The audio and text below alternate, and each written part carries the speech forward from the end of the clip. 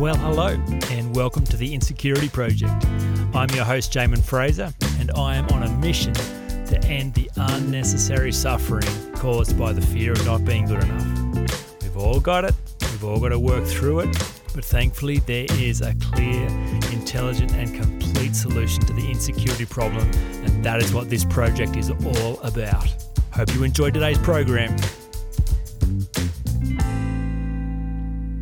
Hello, my friends. It's 10-minute Tuesday time again. I've been thinking a lot about ambition. You may have heard me describe myself as an ambitious person before, and I think that's really true. But I'm always interested in patterns that emerge around human behavior, around success. I love the fact that success leaves clues. So if someone has succeeded in an area, it's possible to observe what they've done differently and deconstruct it and then reproduce it. So one of the patterning issues that I've observed around success, especially when it comes to solving insecurity, is ambition. It's why Have a Compelling Life Vision makes the list of the 7 essential practices for overcoming insecurity. It is ambitious people who find a way through this. Without ambition, what's the point? This is going to get way too hard to delve into doubt and fear and insecurity and to go back in your past and to explore moments of loss and grief and pain and disappointment and reconcile those as an adult. That's hard work. And you're going to need a compelling reason to do that. So without this sense of ambition, this desire for more, for something better, for improvement, then it's all going to get too hard. So interesting thing is ambition. It's not like you're either born with it or not. Some people have it, some people don't. Ambition, it turns out, is a human trait. To desire is human. It is inside each of us. In fact, I talk about the 6 core needs all the time from Anthony Robbins, and the need for growth is part of this expression of ambition. Every cell in our body grows. It expands. It reaches.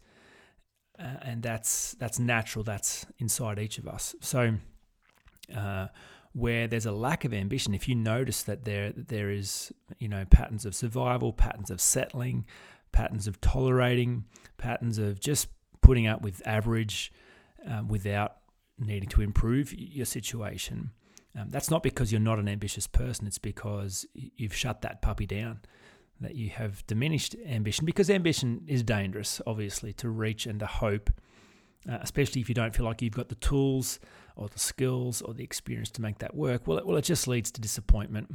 It leads to frustration. It leads to loss. It leads to conflict. And I speak to many people who have literally turned that off and have found all kinds of interesting stories to tell around why they've turned it off. Because if they were just to see that they clearly turned it off, well, that doesn't make a lot of sense. So there's lots of cool stories people tell to make sense of their life and make sense of having no ambition or drive. Sometimes it's a religious story around, no, I'm just trusting God's will for my life, and it's wrong to want my own plan. So God's going to come through and tell me what he wants.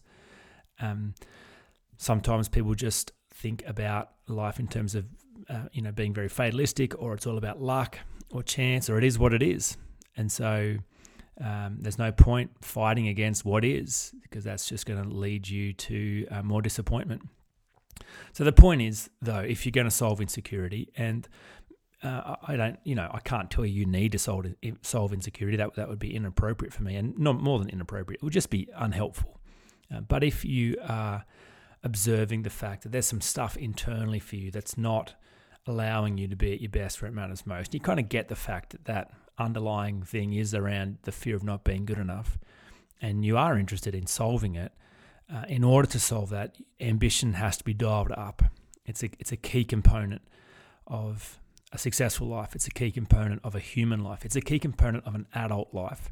I often describe the personal development journey as fully becoming an adult, and what do you want is the adult question.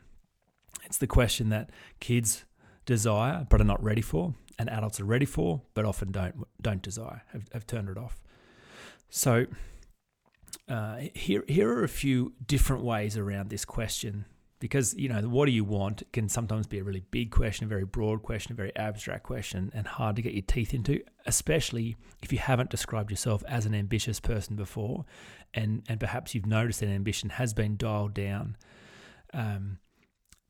Giving yourself permission to go back into that space and start to explore desire again and turn that up. Here are a few different questions that you might find useful as a way of giving expression to that. So the first one I like to use is, if everything was as it should be for me right now, what would I be doing? What would I be having? What would I be seeing? So it's kind of going into this fairyland space, not talking about what's realistic, what's possible, but if everything was as it should be, then where would I be living? What kind of job would I have? How would my relationships be? What would my health be like?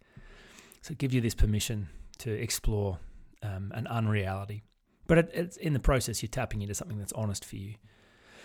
How am I remembered? So how does this all end? That's another really cool question. And in fact, Stephen Covey says that is in fact one of the habits of highly effective people. They are mindful of how the end happens, and they work their way back.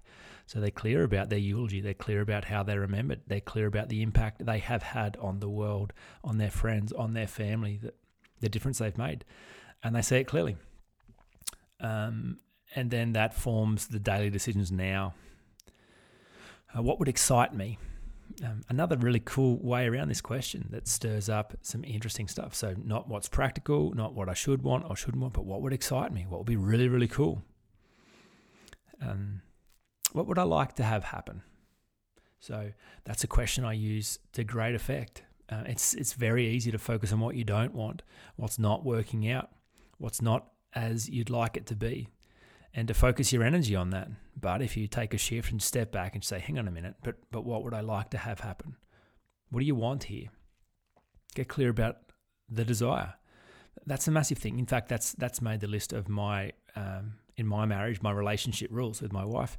That's one of the rules that we have for each other. Be clear about what you want. Don't come to me with problems, with complaints, with things that you don't want. Tell me what you would like to have happen right now. Be clear. Be clear about how you want this to go. And that's a really useful way of tapping into desire and ambition. And another variation of these questions, the one that I like to use all the time, is how can I use this to get more of what I want?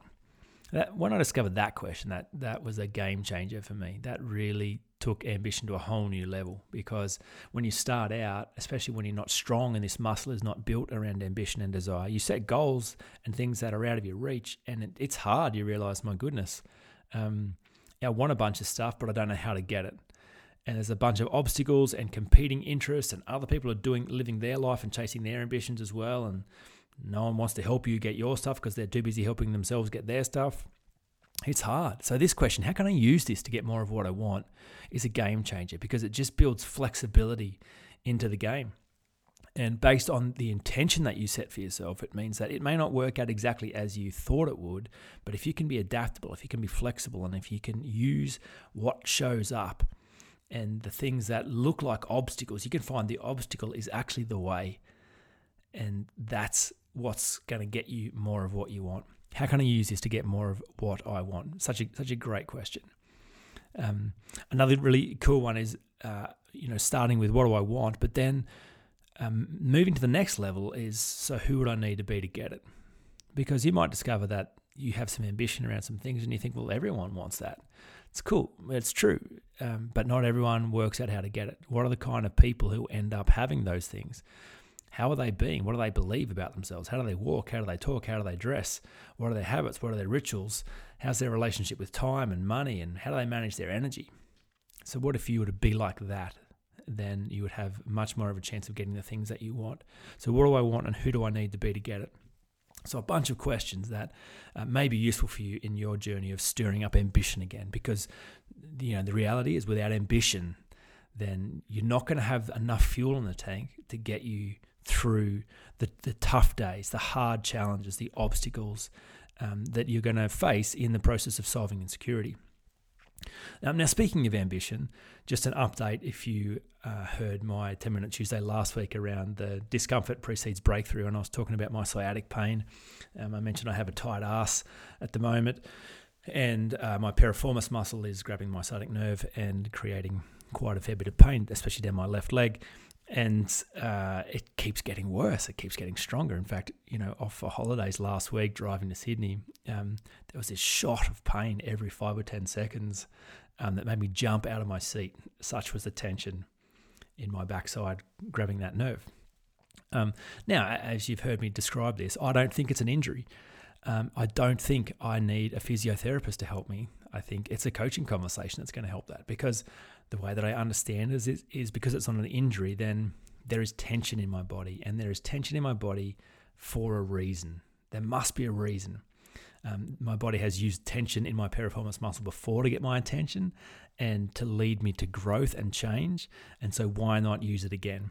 So just because I haven't solved the problem yet doesn't mean it's still not a signal. So anyway, I've been pushing in, listening, wrestling, maxing out the ink on my whiteboard and wrestling with a whole bunch of stuff to try and solve this. Anyway, a breakthrough yesterday and today, aided by a couple of glasses of bourbon and Coke, actually, and a conversation with a dear friend. So the interesting development for me was all around ambition. It turns out that the message from my own self to myself was that the best of my ambition has been directed towards running in my life. If I look at the patterning of how I've been ambitious, I've been most ambitious around running. And I've given myself permission to be all in around that ambition more than any other area of my life. And that's been fun and great. But the clear message is there's a season shift. It's time to direct that ambition elsewhere. That running is not the most important priority in my life, and to continue to be wildly ambitious about running PBs and getting on podiums in marathons and these kind of things is going to take me away from a big picture mission and purpose and calling on my life. And so the season now is to direct ambition into the entrepreneurial space, even more so. Just in the way that I gave myself permission to be all in with running, to be all in with the Insecurity Project, all in with business development, all in with building a team, all in with being a global citizen, solving global problems. And so that is the important message. That's the point of this tension and pain.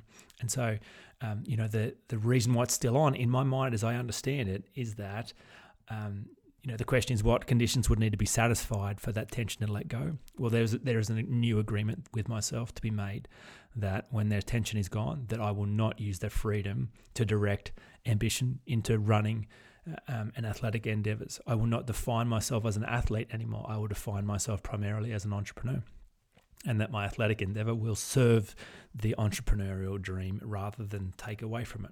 So that's an update on that, and that feels so congruent to me, and that feels like the solution and the solving of the tension problem. So as I speak right now, there is still a very small amount of tension, but the tension is diminishing, has been diminishing yesterday and all morning, and I'm sure it's my body letting go of that because, but the proof's in the pudding. So I'll keep you posted and I'll let you know if that is in fact the solution.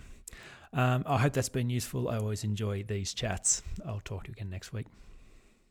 You've been listening to the Insecurity Project. I hope you found the content and conversations useful. And remember, you are not just the actor in the story, you are the storyteller. You have the ability to turn this all around. For more information about overcoming insecurity, check out theinsecurityproject.com.